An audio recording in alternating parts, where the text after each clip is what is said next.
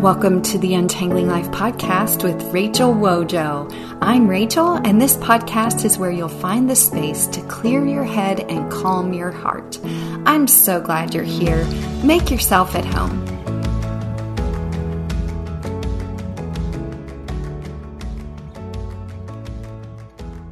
When it feels like God is not near or that He's not listening, know that this is the human emotion of feeling a void.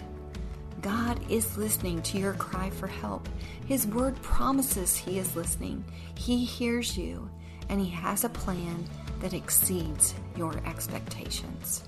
Hello, and welcome to episode 28 of the Untangling Life podcast. I'm Rachel, and this episode is the second in a brand new series called Why Pray. In episode 27, the first of the Why Pray series, I shared the story of a group of warrior men we find in 1 Chronicles 5:18-22. They were trained men who cried out to God in the middle of a hot battle, and God delivered them because they cried out to Him during the battle. How many times do we forget to turn to the Lord in the midst of our struggles and pain? Or we guilt ourselves because maybe the prayer conversations we offered to God before the pain were few, and so the pain is a reminder to turn to Him. This is a bit of a sidebar, but forgiveness is always available with the Lord. His grace is covering.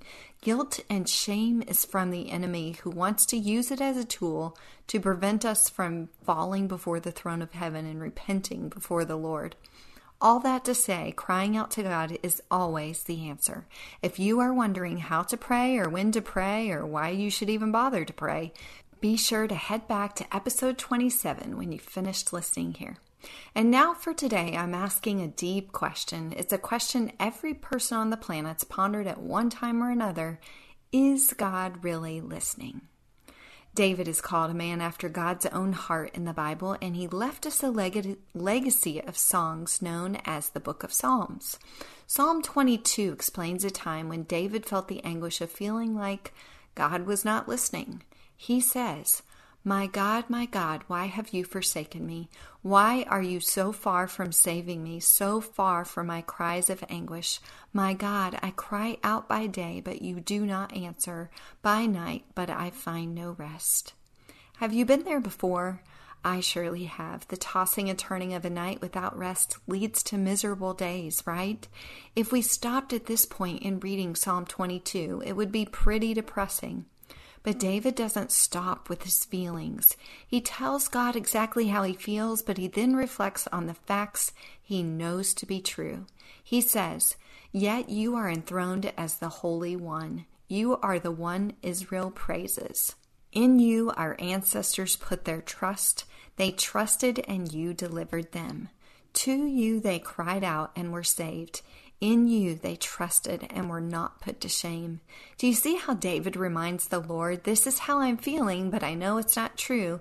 I know you can be trusted. You heard the cries of my dad, grandfather, and great-grandfather. You hear me. And that's our first takeaway for today. When I feel like God isn't listening, reflecting on someone else's answers to prayers can fuel my faith. I love to read the stories of the Bible on answered prayer like the one in the first episode of this series. I have a deep appreciation for the answered prayers of my friends or loved ones, and I enjoy hearing about the blessings God has given to other people. I often ask people, how have you seen God answer prayer recently? Be happy when you know someone is blessed or receives an answer. But I want to point out that even though David knew to appreciate the power of others' answers to prayer, in verse 11 of Psalm 22, he prays again, do not be far from me, for trouble is near and there is no one to help.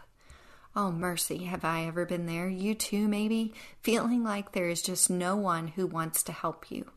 Needing help, but not receiving it, or sometimes situation arise where there is no help but God. When my daughter Taylor received a terminal diagnosis at age 4 with a life expectancy of 10 to 15 years, there was no help but God for her. In Psalm 22, David hasn't experienced the change he's longing for, and though his circumstance has not yet changed, he continues to plead. Again in Psalm 22:19 he says, But you, Lord, do not be far from me. You are my strength. Come quickly to help me. And this is our second takeaway today. When I feel like God isn't listening to me, I can claim the truth that He hears every cry of my heart. John 5:15 says, and we are confident that He hears us whenever we ask for anything that pleases Him. Ah, that little phrase, that pleases Him. I think the crux of why we feel like God isn't listening to us is because we aren't seeing the answer we long for. After many years of praying for a miraculous cure for my Taylor girl's disease and many temper tantrums in God's presence, asking Him why He wasn't providing what I so desperately wanted, I realized that what I was asking for was actually less than what He wanted to give in this situation. Truthfully, I wasn't asking God to receive the glory through Taylor's healing. I wanted her healing because I didn't want her to suffer, and I wanted more time on earth with her.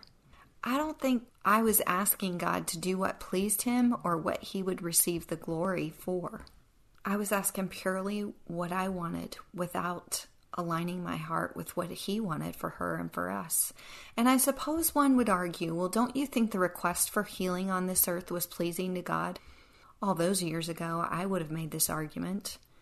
But I know fully that Isaiah 55:8-9 tells us God's thoughts are higher than mine, His ways are higher than mine.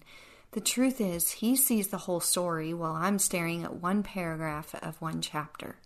Now stay with me when we go back to David's Psalm 22. After he asks for the second time in verse 19, he pleads further in verses 20 through 22. Deliver me, rescue me, save me. But then he says why he wants the delivery, the rescue, the saving.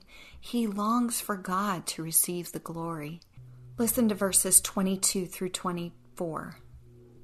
I will declare your name to my people. In the assembly I will praise you. You who fear the Lord, praise Him. All you descendants of Jacob, honor Him. Revere Him, all you descendants of Israel. For He has not despised or scorned the suffering of the afflicted one. He has not hidden His face from him, but has listened to his cry for help.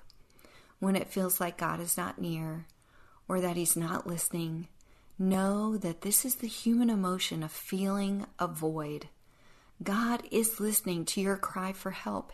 His word promises He is listening. He hears you, and He has a plan that exceeds your expectations. I am reading a book titled Dangerous Prayers by Craig Groeschel, and I'm about halfway through the book, reading in a section labeled Part 2 of the book with the title of Break Me. The heartbeat of this section echoes my own. Craig begins with the story of how God broke him, and I could relate to every word. One of the statements in this section of the book continues to ruminate in my head. True brokenness before God isn't a one-time event. It's a daily decision. And in my book, One More Step, I sort of said it this way. We trust God for eternal salvation. Let's trust Him for everyday solutions. In the years that Taylor grew more and more ill, I had to choose if I believed this or not. Daily I was broken, and daily I chose to take it to the Lord in prayer, surrendering my will to His. I stopped wondering if God was listening to me, and I started to ponder, what if He really does want to do more than I can ask or think in Taylor's life? Did I believe that He could do more with her story as a prayer answered my way, or as a plan worked in His will? So my test to see if God was listening began with giving myself wholly to Him. I realized that the reason I thought God wasn't listening to me was because I felt that void. The void wasn't that God wasn't listening to me. It was that I didn't know how to communicate with Him. I didn't know that it all starts with a humble heart, recognizing that God only ever wants the best plan for me.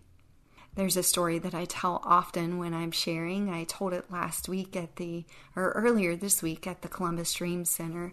It's a story of how one day as I fed Taylor, her brother Michael was sitting at the table with me, and I was feeding her green beans at the time. She could still chew and swallow, and so she looked at the green beans and she opened her mouth and she began to chew, but she made a little bit of a face, the face where it just didn't sit right with her. She didn't like it.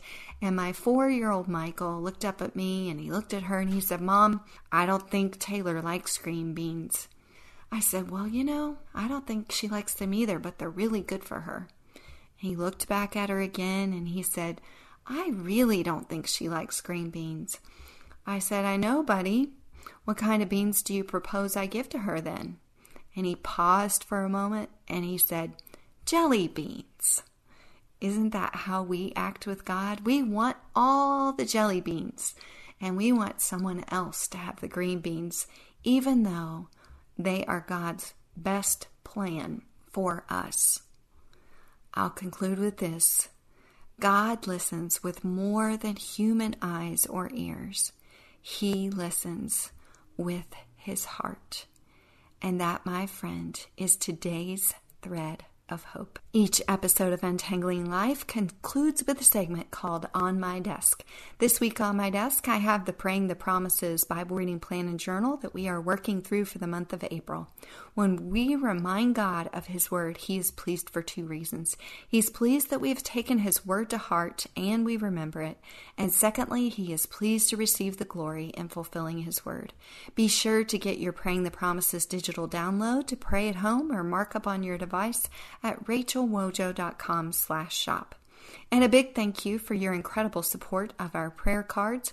We have received over 1,000 orders. That is pretty amazing. This week in the shop, we're filling Easter baskets with the free shipping for orders over 30. Use the code SHIPPING30. You can order these now in preparation for Mother's Day.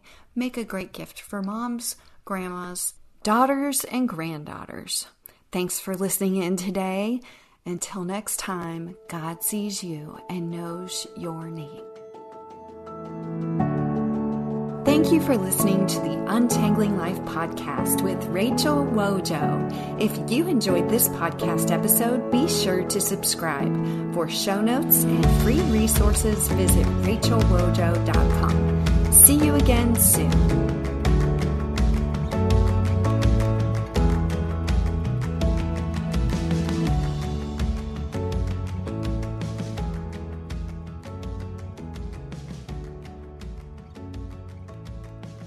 I found myself on a ledge, 3 stories high at some condominiums, contemplating my life and struggling to understand my purpose. Have you ever found yourself on the ledge? My name is Billy Anson.